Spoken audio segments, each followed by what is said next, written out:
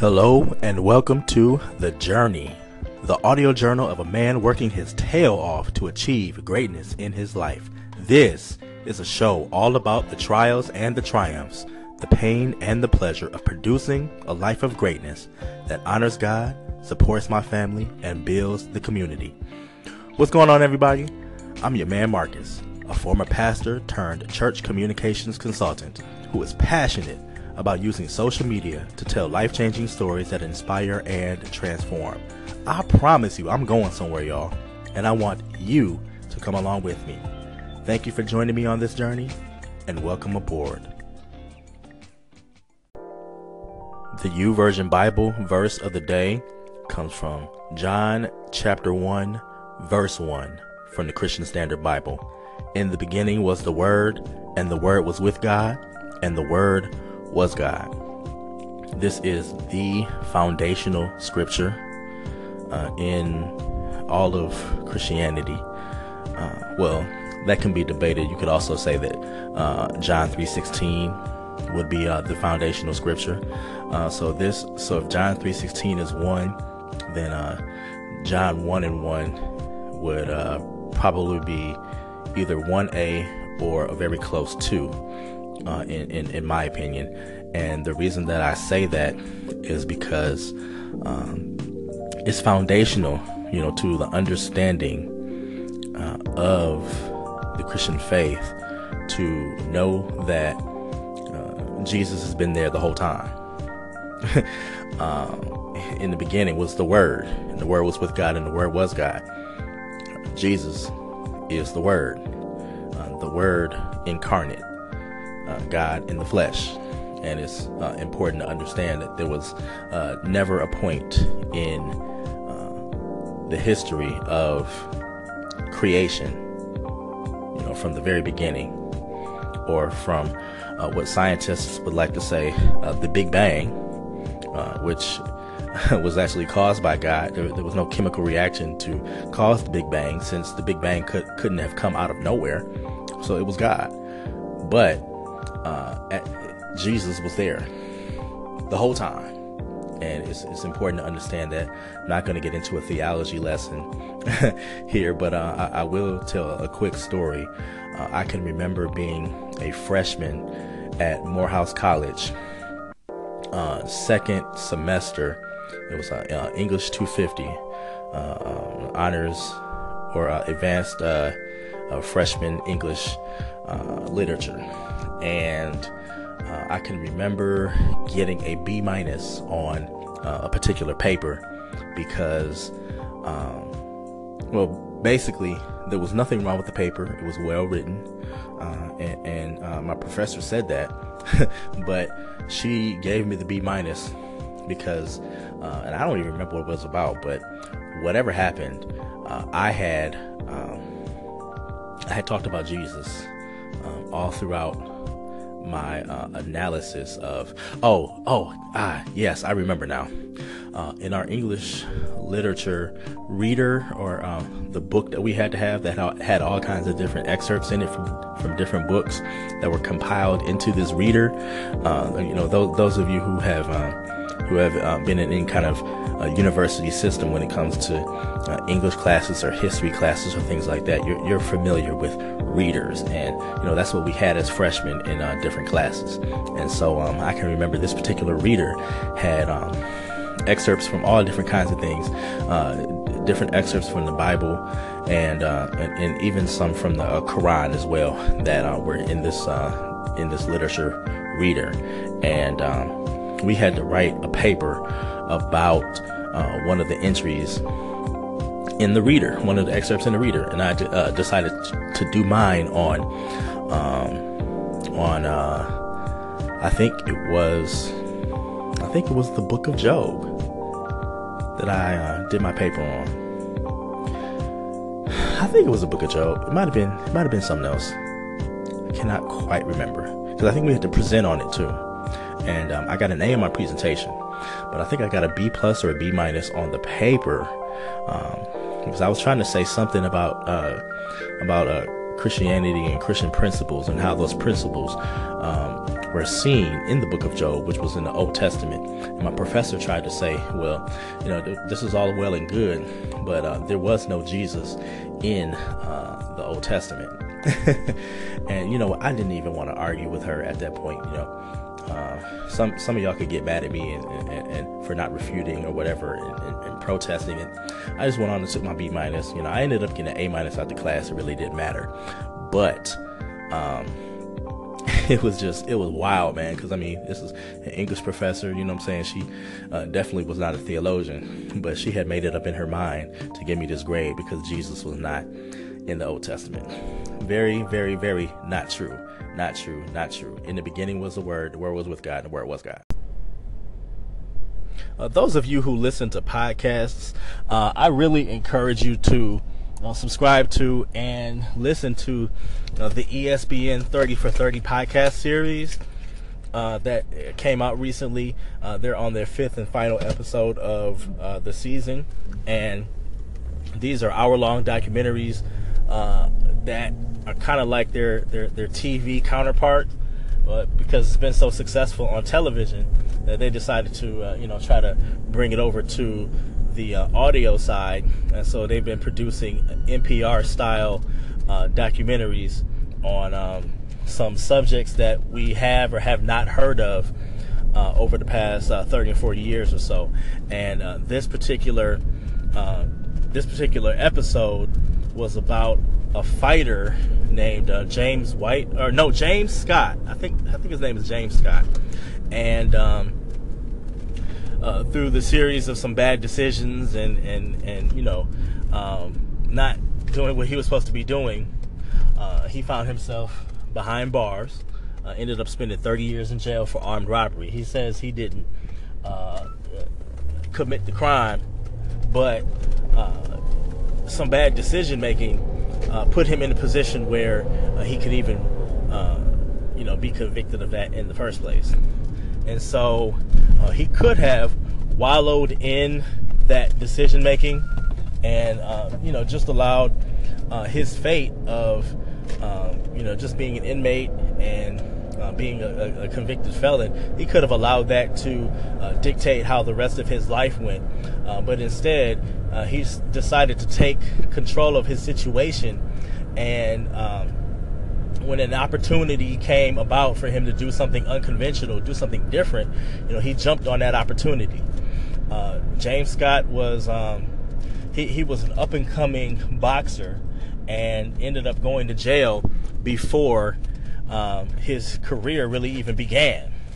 But once he got to jail, what happened was you had a small fledgling network called HBO that was really trying to gain some traction over the traditional broadcast, CBS, ABC, and NBC, and some of the the cable networks that had already been common by that time. And so HBO was trying to gain some traction in the marketplace, and in order to do that, they needed to take a chance. They needed to do something different. And for them, this something different was setting up a production where they televised professional boxing matches in the prison that James Scott was in. They had they televised fights inside a prison. How uncommon is that? It was something that was risky. It was something that people didn't think was going to work. It was controversial, but HBO took a chance on themselves and took a chance on a convicted felon in order to do something remarkable and to do something different. And it paid off for them, and it paid off for James Scott as well. Now, if you listen to the podcast, what you will hear is,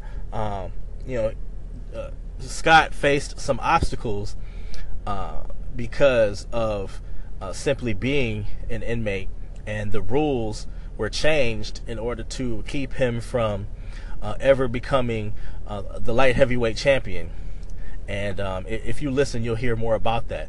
But what I just want to focus on for a few seconds is, the unconventional, the challenging, the controversial. Oftentimes, that's where all the magic is.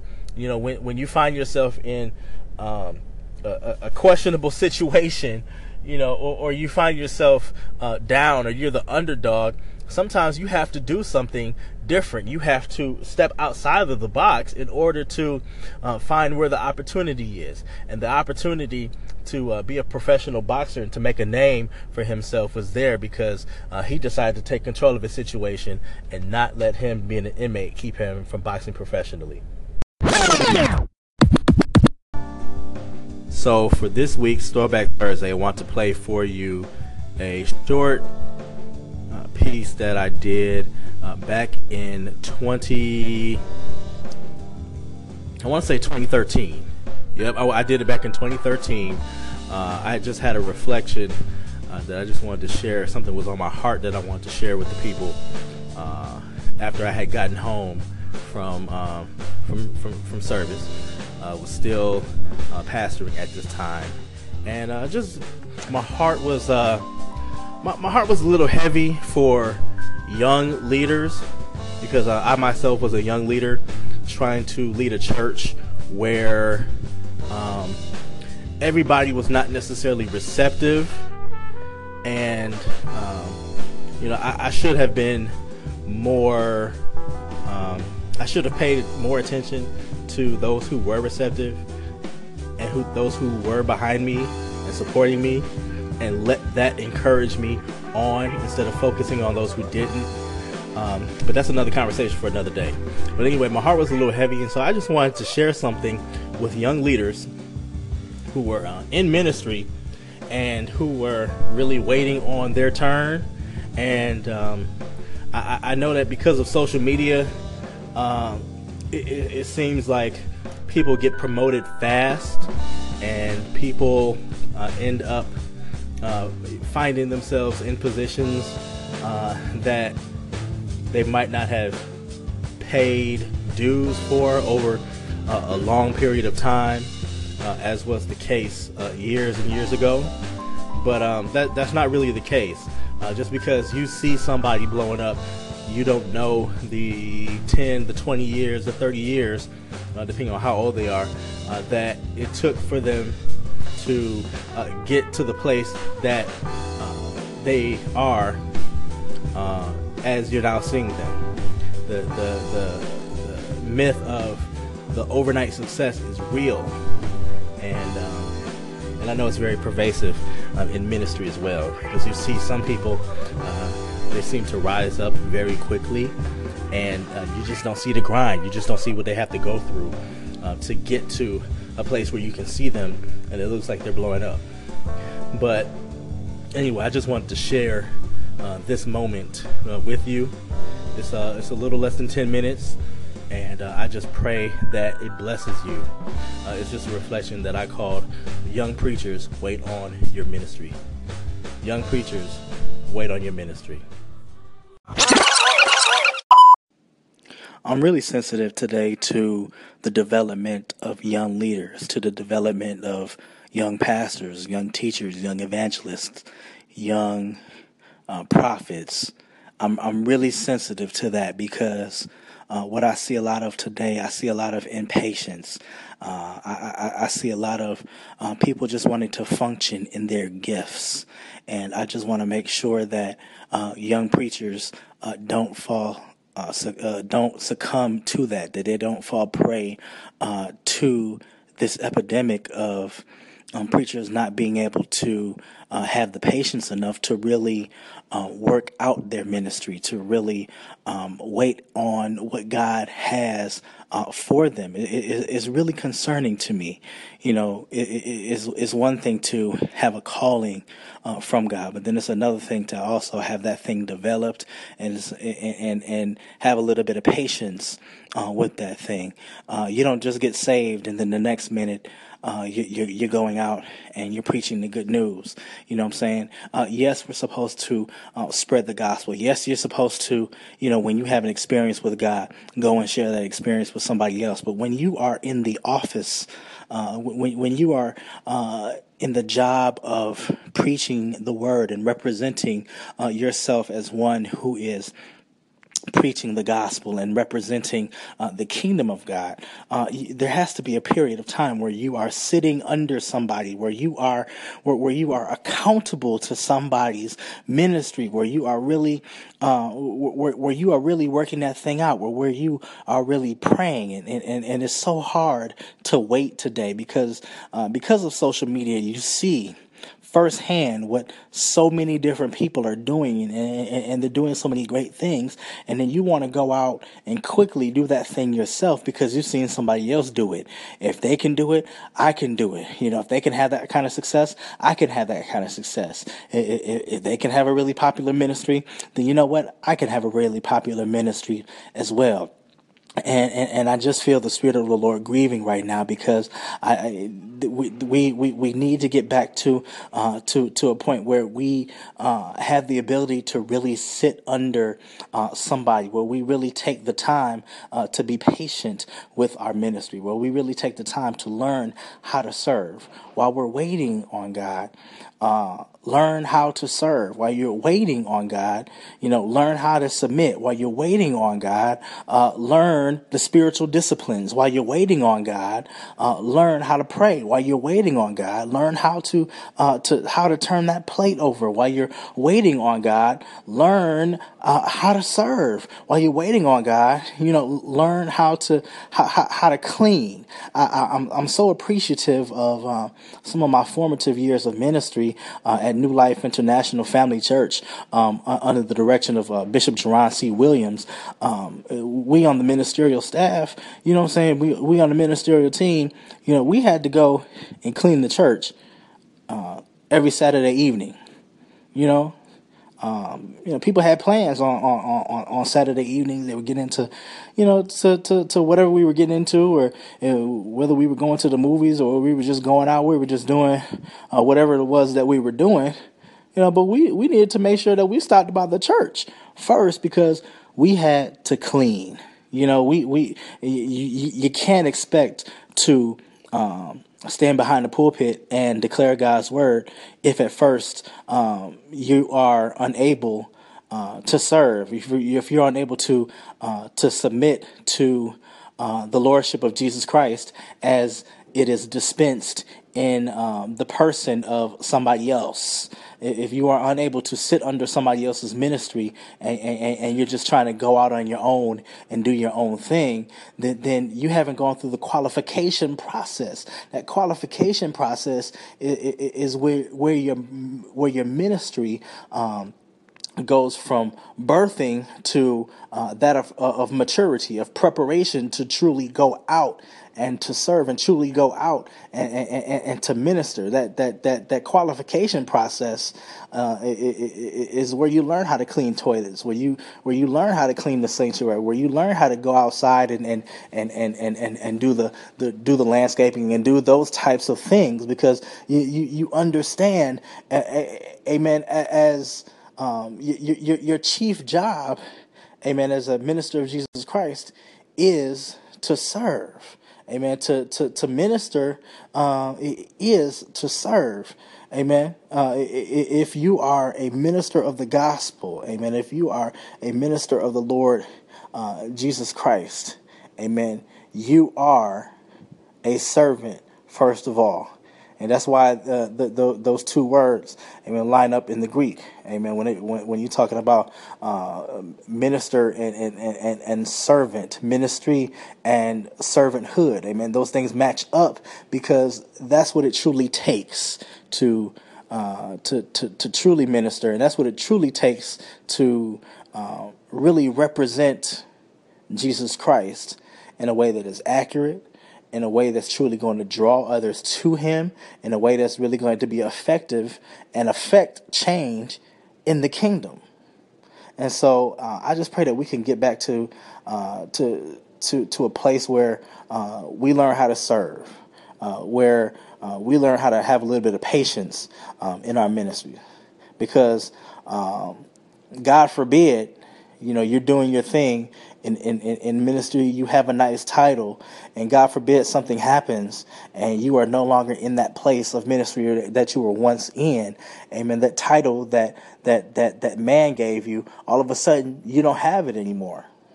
So then what? Who are you without your title? Who are you without the notoriety? Are you still a preacher? Are you still a servant of God? Are you still called by God, even though you don't have the title anymore? So that's why we need to not get hung up on the titles. That's why we need to not get hung up on the physical trappings of ministry, and truly be concerned about the substance of our ministry, the substance of our calling, the substance of our anointing, that which God called us to do. And we need to know, and we really need to know that we know at our very core, what is it that makes us a man of God?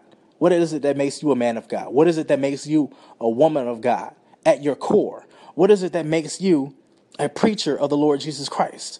What is that at your core that makes you a minister of the gospel? What is it at your core?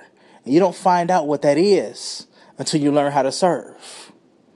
And so I just want to admonish, especially the young preachers, and I know it's not something that's just associated with age, but I have such a sensitivity to young preachers, because I came up where I was in ministry for the past 5 years, up until August of 2013. I came up in a vineyard where I was considered a young preacher.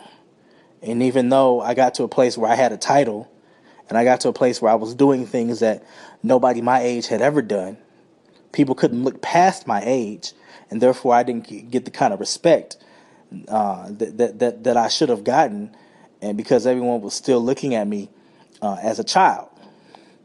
But I have a sensitivity to that, because I want to make sure that for young preachers that you eliminate all doubt, that you live your life so far above board that you have a ministry that is so clean, that you have a ministry that is so rooted in integrity, that criticism that is thrust upon you, that people will be able to see that it's unfounded, that people will be able to see that what they're saying doesn't make any sense, that people will be able to see that the criticisms that people have of your ministry truly are unfounded and aren't rooted in any kind of factuality whatsoever. So I just want to leave you all with a few words, and I just pray that this blesses somebody. This is just something that was burning on my heart at this very moment, so I just felt the need to share. So I just pray that, again, this blesses you in some kind of way, and that God will continue to bless you, your ministry, and your family very richly. God bless you. You'll be able to tell right away by the change in the audio quality that, unfortunately, I am not working with my Rode SmartLav anymore. It is not functioning at the moment. The day had been coming for a while, and it's finally here, where I lost the pop filter off of the mic, and for whatever reason, with that, now it just sounds completely horrible.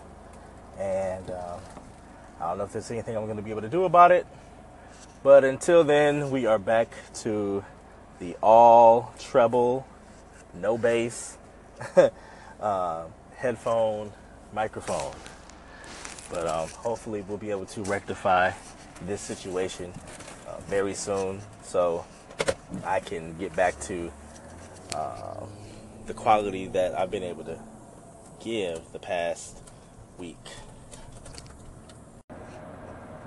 But I just wanted to throw that aside in there before I gave an explanation of the audio that I shared with you for Throwback Thursday. I had to actually listen to it to realize that, or to remember that that wasn't 2013. Like I said, it was 2014. So it was after I had already left pastoral ministry and definitely going through a period of loss. It's definitely, when you go through any kind of loss, loss is loss. I said the other day that unless you lose a parent, you can't necessarily say, I know what you're going through. If, you've lost something or someone else. But I will say that there is a mourning period when you lose a ministry, or when you leave pastoral ministry, when you leave a church and it's not on great terms. There is a sense of loss there. That's undeniable, and there's definitely some mourning and some bereavement that really takes place in that. And so that's really what I was going through when I produced that piece of audio that you just heard. So there was a point, I had gotten to a point of sensitivity, real sensitivity about, or for young ministers, because there was a lot that I went through, a lot of troubles that I went through because I was young, and where I was not respected for my youth, even though I know that I had a lot to bring to the table. And it was definitely a hard thing to deal with. And so I just wanted to send a message of encouragement to the young ministers of the gospel, to really say the course and let them know it's going to be all right. It's really easy, in the social media age to see when you look at Facebook posts and Instagram posts, and when you see people it's looking like they're doing their thing, you're seeing the end result of it. You're not seeing the process, you're seeing the product. You're seeing what the process has produced, but you're not seeing what the pain caused in the process. And so it makes you think that people become an overnight success. And that's one of the biggest myths out there, is the myth of the overnight success. There is no overnight success. There's always years of pain and toil and strife and conflict and doubt that goes into producing something that matters. And since you don't see that, it's hard to really come to grips with when you see somebody else and it looks like they're flourishing. You just don't see what they've gone through. And so I just wanted to really help people who really don't see that. You have to really wait on your ministry. You may think that you are ready to just go out there and do your own thing, but you're really not. And I'm particularly sensitive to it because, I've really had to look back at my situation over the last several years, over the last 4 years that I have not been pastoring. And I've really been struggling to, get back to a place where I feel like I'm, truly being useful in this world. Even though I'm doing some consulting and some things like that, it's been tough for me. And I've had to look back and I've had to really think about the fact that many times in my life, all throughout my life, I've been promoted really quickly. People have seen something in me where I've been promoted so quickly in different areas where I've always been the youngest to do something. The youngest this, the youngest that, the first this, the first that. And that's exactly what happened to me when I was in the AME church. And I was the presiding elder of the Canadian Conference. At 29, I was the youngest to do it. You know what I'm saying? So I made history. But there's something to be said about letting the full process work out in you and not skipping steps and not having somebody advance you too quickly. And, having gone through that and seeing what that has produced, I don't want that for anybody. And so that's why I made that message. Thank you for joining me today on the journey. I pray that I have said something today, or at least made you think about something that has added some light to your day and value to your life. Until next time, keep it moving, and God bless.